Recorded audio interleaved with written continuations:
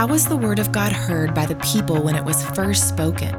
The time, the place, the political landscape, the struggles. And how does the word of God apply to this time, this place, this political landscape, our struggles? This is Michael Leasley in Context. Understand God's word and apply it to your life. In Context.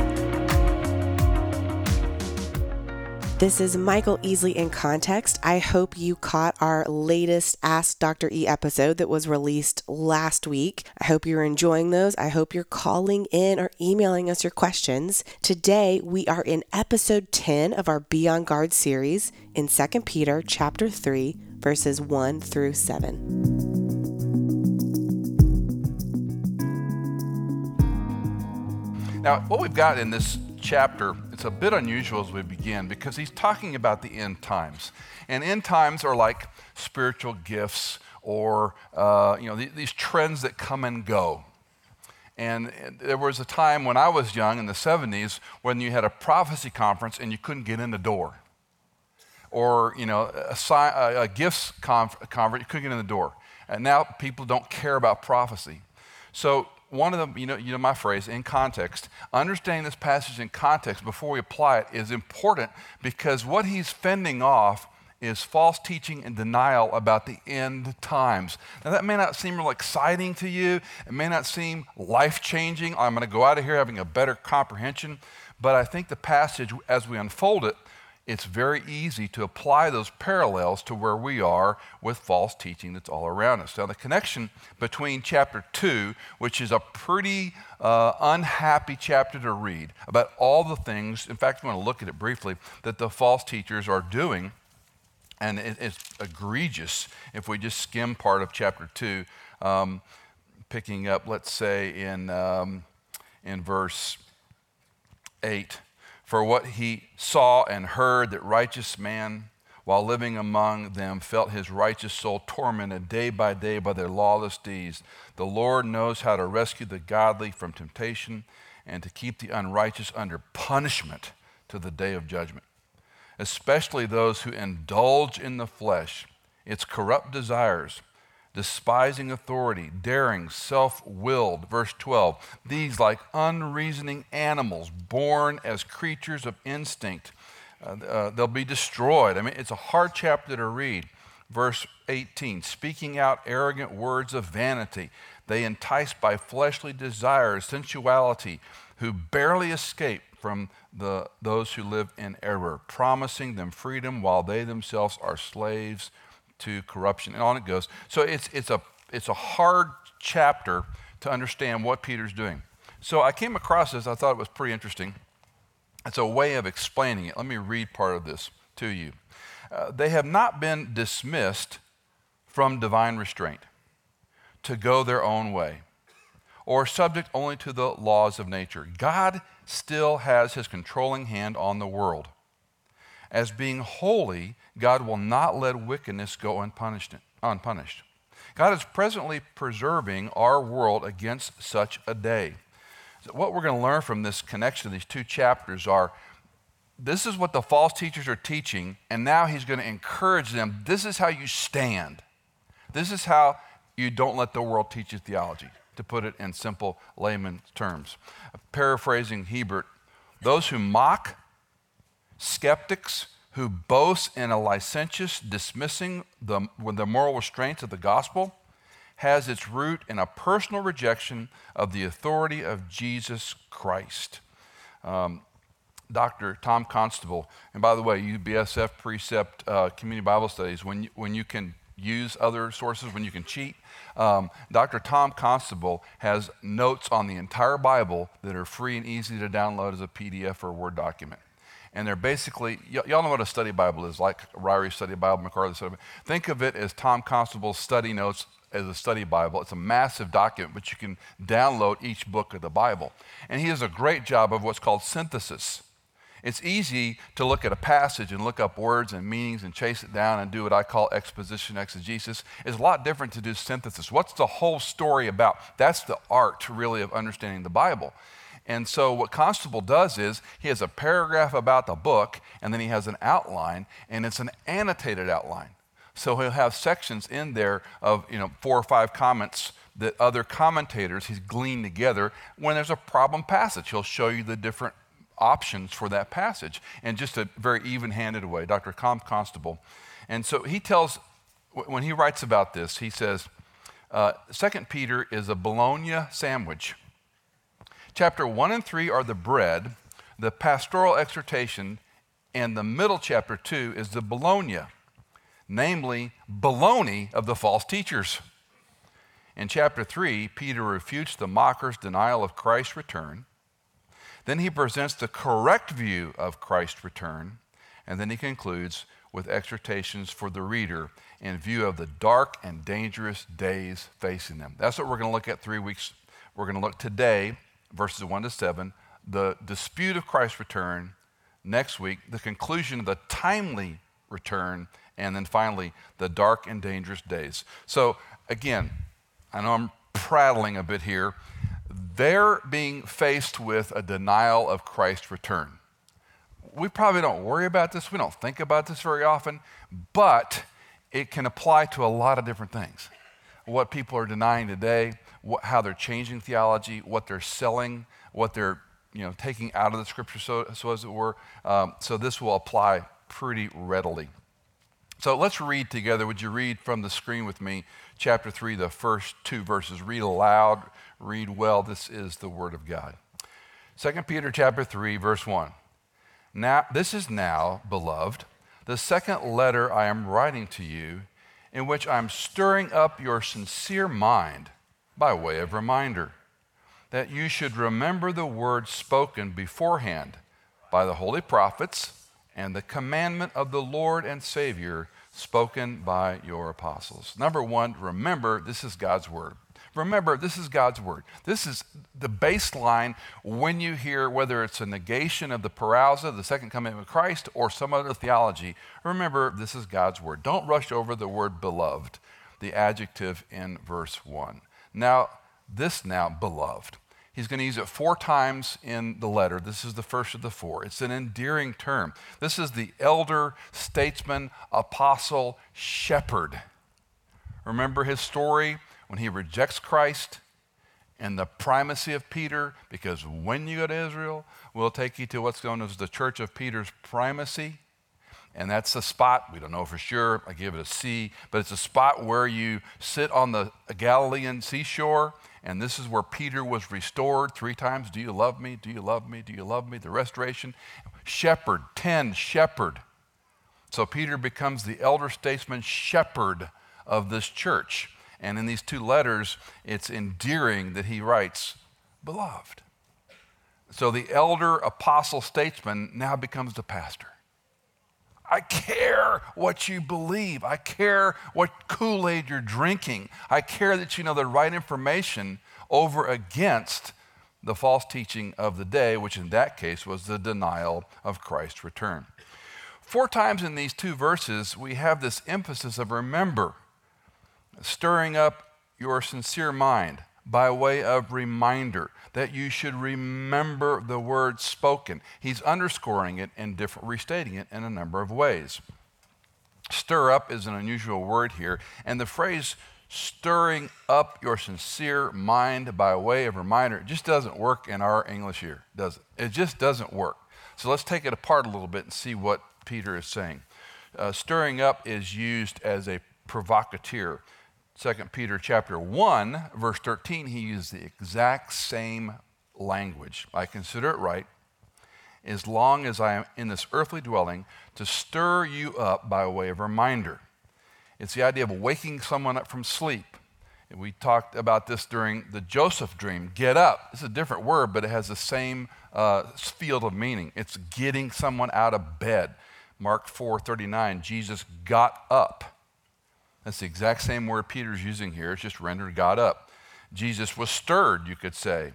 When he rebuked the wind and said to the sea, hush and be still. And the disciples freaked out. In Luke 8:24, again, the disciples woke him up. Stirred him up. It's the same phrase, same exact word. Now, the idea of sincere mind, I want to stir up your sincere mind. It takes a little work. Have y'all heard the phrase without wax? Some of you have been around a long time, heard the phrase without wax. The word sincere, this is a little bit of an etymology, not entomology. Entomology is the study of what? Bugs. Good. Okay, etymology is the study of word, root, meaning, and stem from Latin or Germanic languages or Semitic language, and how we've talked about English being the most complicated, incredibly difficult language to learn. You grew up in it, you don't know any differently, but if you speak other languages, you understand English is stinking complicated. So etymology is going back and figuring out where these word forms came from. Words have meaning only in the way they're used. We've had this discussion before. I won't go down my peanut illustration if you've heard me, or any time you've heard the peanut illustration. Anyway, all that to say, only when it's used. Now, when we look at this word without wax, the etymology suggests when pottery, I meant to be a Christy Condor and have an object. A piece of pottery has cracks in it. If it's ornate, you don't want the cracks to show, so you would fill it with wax. And then if you were going to paint it or put some kind of rubbing on it, they didn't kiln in those days. When you go to Israel, there's pottery all over the place. And it's a 1,000 to 2,000 year old shards. It's the first century solo cup, I call it. It's just everywhere. And you just pick it up and take it home. It's free. It's a free piece of archaeology. They would fill it with wax. And if it was something ornate, all you had to do was hold it up to the sun or put it by something that generated heat, and that wax melts.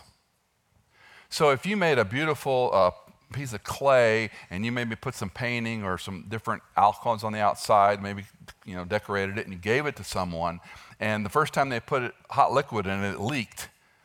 It wasn't sincere. So the phrase without wax carried over in early Latin.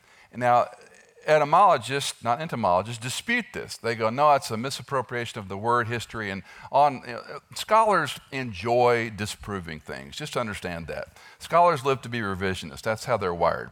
So the idea of if it was filled with wax, it wasn't sincere. Without wax was sincere. Now, the word is also used in other ways. In honey, how many of you like honeycomb in your honey? 2 of you? My father would only buy honey with honeycomb in it.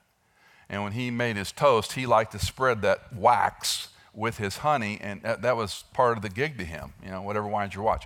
100% pure honey doesn't have wax in it. It's sincere. The word can mean pure or unadulterated. Stirring up your unadulterated, your pure mind as a way of reminder. So my axiom, don't let the world teach you theology. Use your brain. Stirring up by way of a reminder, a sincere reminder, or without wax reminder. The apostles' concern is they use their brain. One of the distinctions between biblical Christianity and world religions is most world religions, you just accept what you're told and you don't debate it or dispute it. And if the person says it, you better believe it or you're out the door and you're in trouble. A biblical Christianity would tell you, use the brain God gave you. Romans chapter 12, don't think as you ought to think. Think that's a sound judgment. Use the brain God gave you. Use it by God's word, God's spirit. This is why this helps me. We have to have a sincere approach to our biblical Christianity. The apostles' readers are reminded of 2 things. The first is the word spoken beforehand by the holy prophets, Old Testament. Secondly, the commandment of the Lord and Savior spoken by your apostles. Now, this is important because Peter is giving equal weight to the Old Testament prophetic literature and the apostolic literature. He's saying the Old Testament is just as important and as reliable as the New. If you were living in the first century and you were a Jew, even let's just say a Jew in name only, you looked to Moses, not to James or Peter or Paul or Matthew or Mark or Luke. You didn't care one whit about them. You looked to Moses and the prophets. So the Apostle Peter is saying, wait, understand this. Look at it again. The words of the prophets spoken beforehand by the holy prophets. Secondly, the commandment of the Lord and Savior spoken by your apostles. And I love the fact that he puts that plural pronoun in there, your, second person pronoun, because he's identifying with them and he's saying the apostolic teaching is important. If you went to a Bible college or a seminary, or if you have spent time studying Scripture, you've probably come across this phrase, the apostolic teaching of the cross. You ever heard that phrase? F.F. Bruce, A.B. Bruce wrote a book years ago called The Apostolic Teaching of the Cross. People thought, why, that's a strange name. No, because the New Testament essentially is the corpus of literature that the apostles wrote. And what are they talking about? The cross of Christ, the sufficiency of the gospel of Christ. So this idea, Lord and Savior, oh, by the way, he's not just master, he's your Savior. And this is confirmed through the apostles. So the weight of the Old Testament is important. In recent months, some of you may be following these things in national media. Some you may not, you don't really need to, but in the Christian world, there's all sorts of, interesting things that go on. And a nationally prominent Bible teacher, actually I was in seminary with him, was kind of quoted, maybe misquoted, where he was dismissing the Old Testament's efficacy and importance. And then, of course, a lot of other people in the national platform go after him for different reasons. And, it's just what we do. We're Christians. So we fight about it in print and in social media. What I will say is, if you take the Old Testament and say it's complete and fulfilled in the personal work of Christ, I say yes, but that did not abrogate it. There are 10 so-called commandments, the Decalogue in the Old Testament. You know that every one of them, except one, is explicitly or implicitly restated in the New Testament. So because we don't follow the Decalogue anymore doesn't mean they're not still in place. You know what the one that's not implicitly or explicitly reminded in the New Testament? Come on. Sabbath, BSFer, Sabbath. Sabbath was not made for man. Man was made for Sabbath. Oh, other way around. Sabbath was the day of rest, that you trust God and you say, I can take a day off. You're more effective taking a day off than you are working 7 days. It's a statement of faith. It's a statement of trust. So what was the illustration? Let the land fallow on the seventh year. Don't abuse yourself. Take a day off. You're more effective if you take 1 day of rest. That doesn't mean you're just a couch potato watching college football. You do something else besides your normal work routine. That can be a form of rest. All for free. The apostle is saying both are God's word, the Old Testament prophetic literature as well as what the apostles, and in that time and audience, that was the revelation. Not that the Old Testament wasn't important. You're telling me this new stuff been written and been orally transferred in the Gospels, that is as important as Moses? Yes, that's his point. Don't let the world teach you theology. Don't let people who discount this part of the Bible or others, in this case, the coming of Christ, that Christ isn't going to return. And so, maybe Christ isn't going to return. Why would that be important? Because I can live like I want. I can do what I want. That's 2 Peter chapter 2. You can live immorally, sensually. You can create your own God, so forth and so on. Keep in mind the topic is Christ's return. James Moffat writes, men more frequently require to be reminded than informed. I like that. Men more frequently require to be reminded than informed. We don't like when someone talks at us, do we? And if you had a teacher, I guess teachers today, I haven't been in the education system in a long time, but I doubt they talk at you anymore. Because dialogue is the God of the educational model today. We have to dialogue about how we feel about this. God bless you. I want to know the answer to the question. I don't want to know about how I feel about the answer, but I'm an old guy. Men more frequently require to be reminded. You already know this. I would suspect everyone in this room, nothing I've said this morning is something you didn't already know. Well, maybe you didn't know about without wax, but in the main, you knew this stuff. You knew it. That's why I joke about morning by morning new verses I read. I read them before. I've been through this book many, many times, but that one caught me this morning. And I stopped and paused and thought, goodness gracious, Michael, you're a dope. You forget this stuff all the time. That's why I write in the margins. Maybe I'll remember next time. I tell Bible teachers and young pastors all the time, you'll never be out of work. You're in the business of constant re-education. If you're in a Bible study, a leader, you will never be out of work. You're in the constant business of re-education. And biblical literacy is dropping. It's perhaps at an all-time low in the United States right now. It's a great opportunity. Nobody's got shoes. Let's go sell them, Bomba socks. They need Bomba socks, right? Is that what they're called, Bomba socks? Pay $20 for a pair of socks. Yahoo! Andrew McNabb adds, an effective antidote to false doctrine is to recall and dwell on the teaching already perceived. An effective antidote to false doctrine is to recall and dwell on the teaching already received. The single best corrective to false teaching is sound doctrine. What was that benchmark you put in the ground? You trusted in Christ and Christ alone. How many of us, show our hands. I doubted my salvation for 5 or 6 years after I walked the aisle, prayed the prayer, did all the right things. How many of you doubted your salvation? The rest of you are lying. Or you're embarrassed. Am I really saved? I did something, Romans 7, I do what I don't want to do. Am I really saved? Who will deliver me from this nonsense? We doubted it. What do? You go back. The assurance of salvation is what Christ has done, not what you and I do. Assurance of salvation is in his word and his promise, not how faithful we are or measure ourselves against some other sinner, for goodness sake. We all have these people in our life that we kind of look at as they're super saints. If I was as good a Christian as them, let me tell you, their heart's just as corrupt as yours. The ground at Calvary is level, men and women. It is level. If someone was better, then we've been told to follow the better people. I love Paul, twice he says in his letters, I believe, follow my example. I'm a human being too, but I'm trying to do this. This is the way to live, right? Well,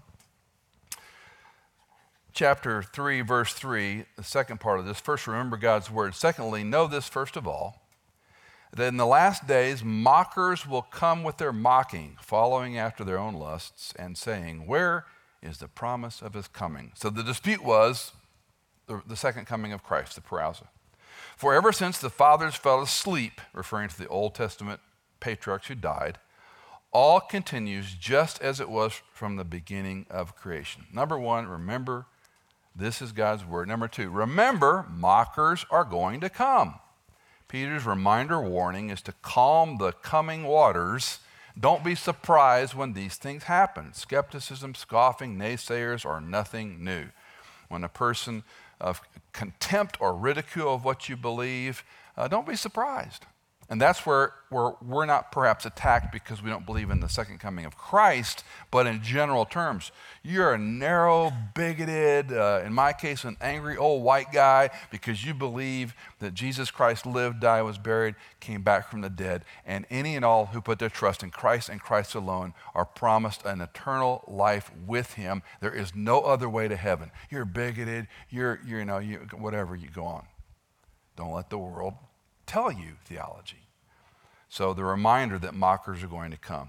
Paul wrote very similarly in chapter 3 of 2 Timothy, verses 1-5, this, but realize this, that in the last days, difficult times will come. See, this is why I like Paul. He's kind of like a cheery Michael Easley sermon. Difficult days will come. Put a smile on your face. For men will be lovers of self, lovers of money, boastful, arrogant, revilers, disobedient to parents, ungrateful. Don't you like how he throws that in there? You disobey your parents. That's like being a murderer. Gee, Ungrateful, unholy, unloving, irreconcilable, malicious gossips, without self-control, brutal, haters of good, treacherous, reckless, conceited, lovers of pleasure rather than lovers of God. Oh my word, does that explain our culture? Does that explain our culture? Lovers of pleasure rather than lovers of God. Holding to a form of godliness, although they have denied its power. Avoid such men as these. The whole tension in the world, of the world. You've heard me say this so many times. I think the greatest challenge of being a believer, an evangelical, fundamental, Bible-believing, whatever adjective you want to saran wrap around this thing is, how are you in the world but not of the world? I don't know how to parse it for anybody else. I don't know how to parse it for me sometimes. I know this, I can't live in sin. And it's that knife edge we try to live on as close to sin as possible without sinning. It's nonsense. Get away from the border. Put a guardrail up. Well, that was called the law. It didn't work so well.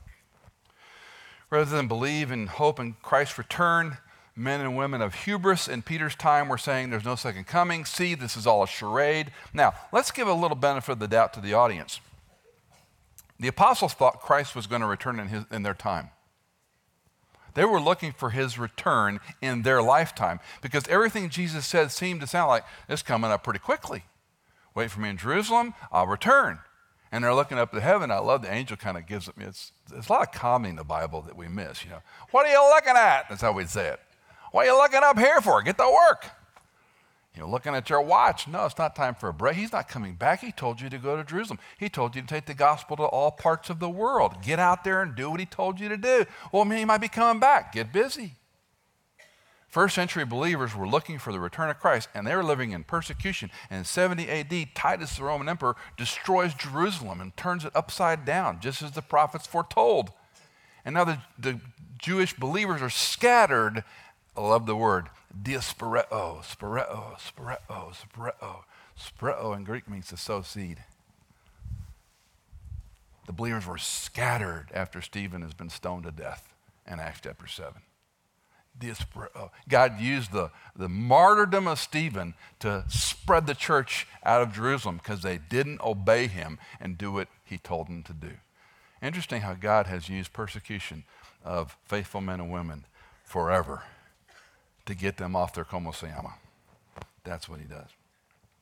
Well, Peter mentions the promise of his coming, just to give you a few New Testament reminders of this, that it was an important doctrine then and is today. John 14, chapter 14, verse 1, do not let your heart be troubled. Believe in God, believe also in me. In my Father's house there are many dwelling places. If it were not so, I would have told you. For I go to prepare a place for you, and if I go to prepare a place for you, I will come again to receive you to myself, that where I am, there you will be with me also. If you've been to any funeral that's mildly Christian, they'll use John 14, 1-8 almost every time. Christ is going away. I'm going to come back. The second coming was what Jesus spoke of. Acts 1, verse 11. They also said, men of Galilee, why do you stand looking into the sky? This Jesus who's been taken up from us, from you into heaven, will come in just the same way as you have seen him, watch him go into heaven. This is where I get Spielberg-esque in my theology. Sometimes when he does this stuff with CGI with skies and storms and thunderclouds and ominous, that to me is the idea of the second coming. Everybody's going to see it. You're not going to be wondering, is this the second coming? It's going to be as obvious as when you walk out and say the weather is changing. And in some spectacular way, God will make it available for the world to see. Well, the final part is, remember, God's word is eternal and unalterable. Verse 5. For when they maintain this, it escapes their notice that by the word of God the heavens existed long ago, and the earth was formed out of water and by water, through which the world at that time was destroyed, being flooded with water. But by his word, and those are underlined in my Bible, but by his word, the present heavens and earth are being reserved for fire, kept for the day of judgment and destruction of ungodly men.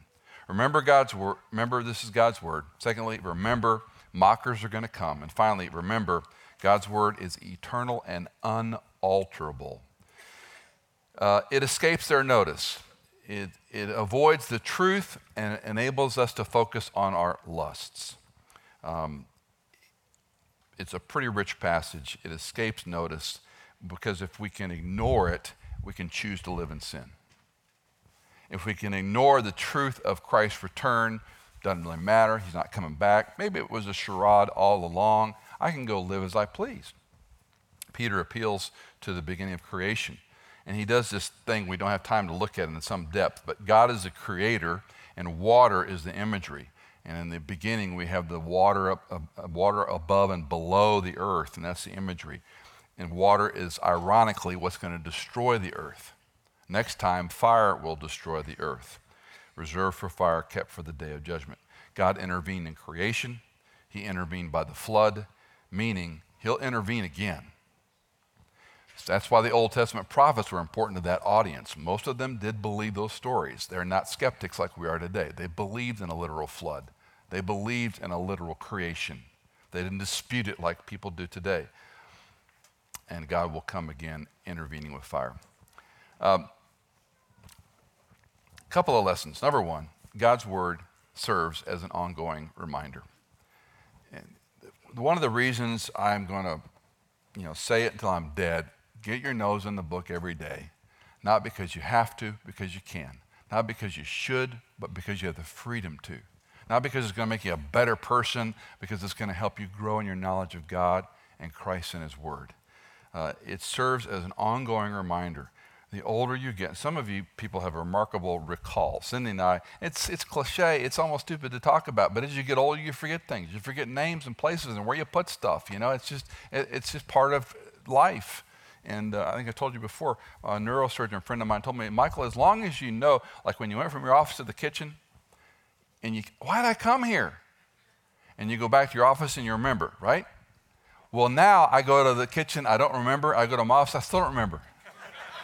And it got me kind of worried. And so he knows, as long as you're aware of it, you're okay. I'm great. My mind is sharp as a tack. I'm aware I can't remember anything. That's a good thing. Because when you're not aware, and Cindy's telling you don't know, that's when it's a problem. Makes sense. So be encouraged if you can't remember where you are. I need an ongoing reminder.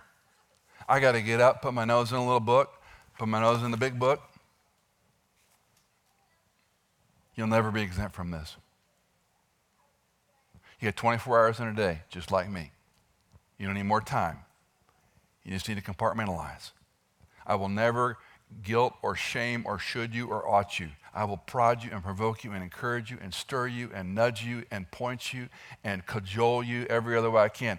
Get your nose in the book, because this is the only mooring we've got to a culture that's gone completely, I'm not even talking about the culture, a Christian culture that's gone bonkers. They've gone bonkers. How I feel and all what the Old Testament, goodness sakes, teach the Bible, will you? What a novel idea. Get your nose in the Bible. What a novel idea. Learn how to pray. What a novel idea. I'm still learning how to pray. I still need props. I haven't got to figure it out.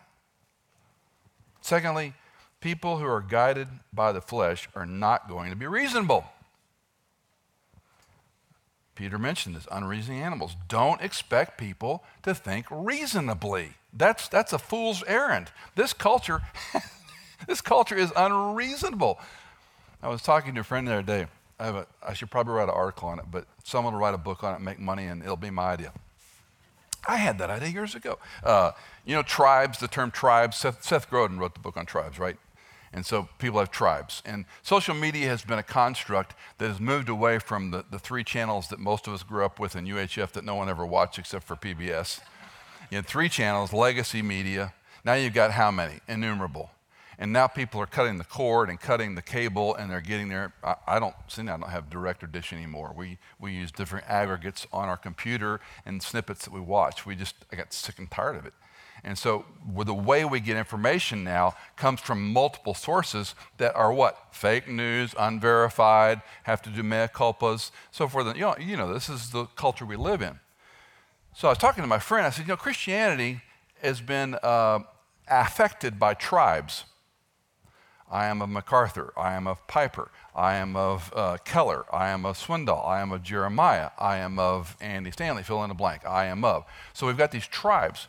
And what do? Gospel Coalition. We talk to each other.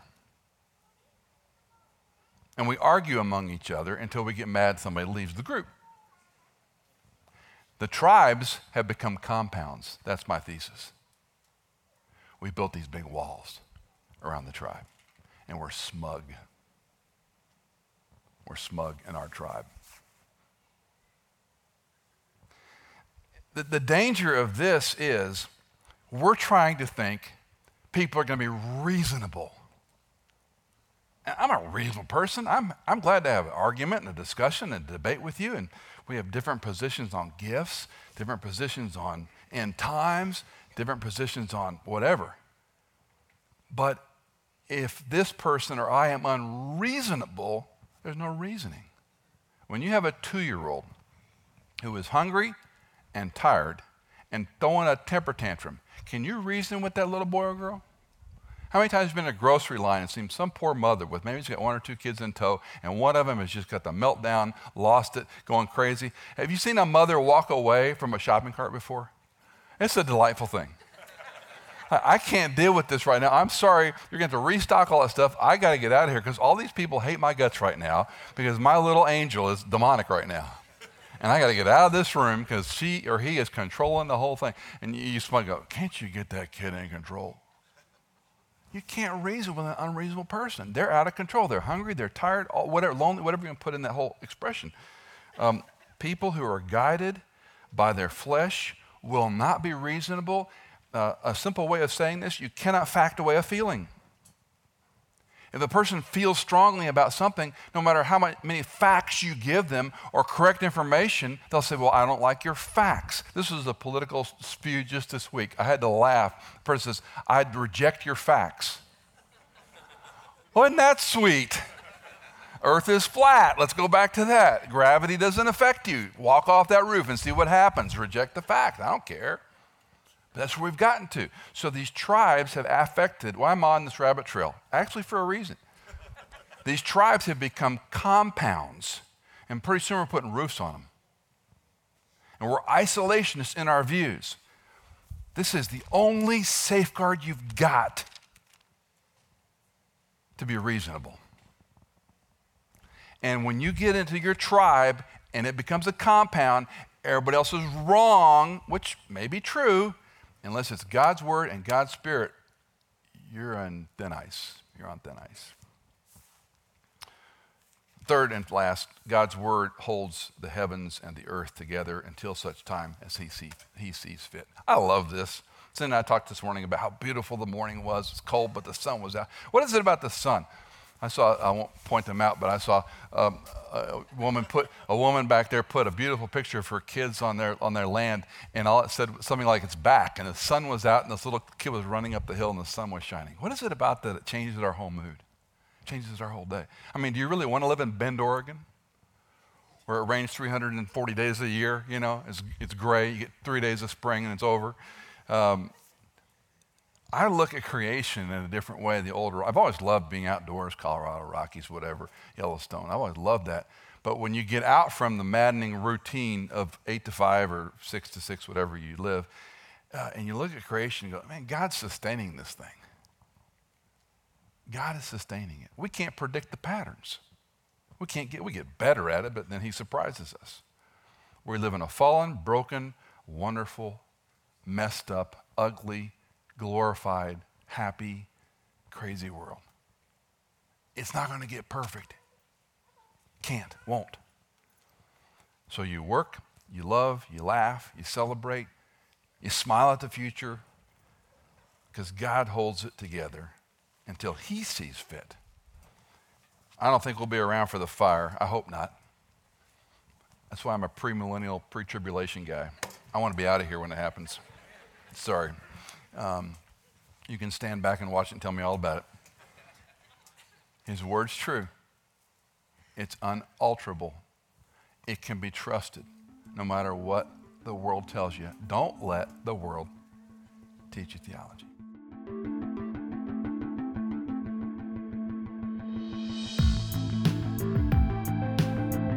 In Context is engineered by Chad Cates, produced by Hannah Seymour, and music composed by Tycho, Chad Cates, and Blair Masters.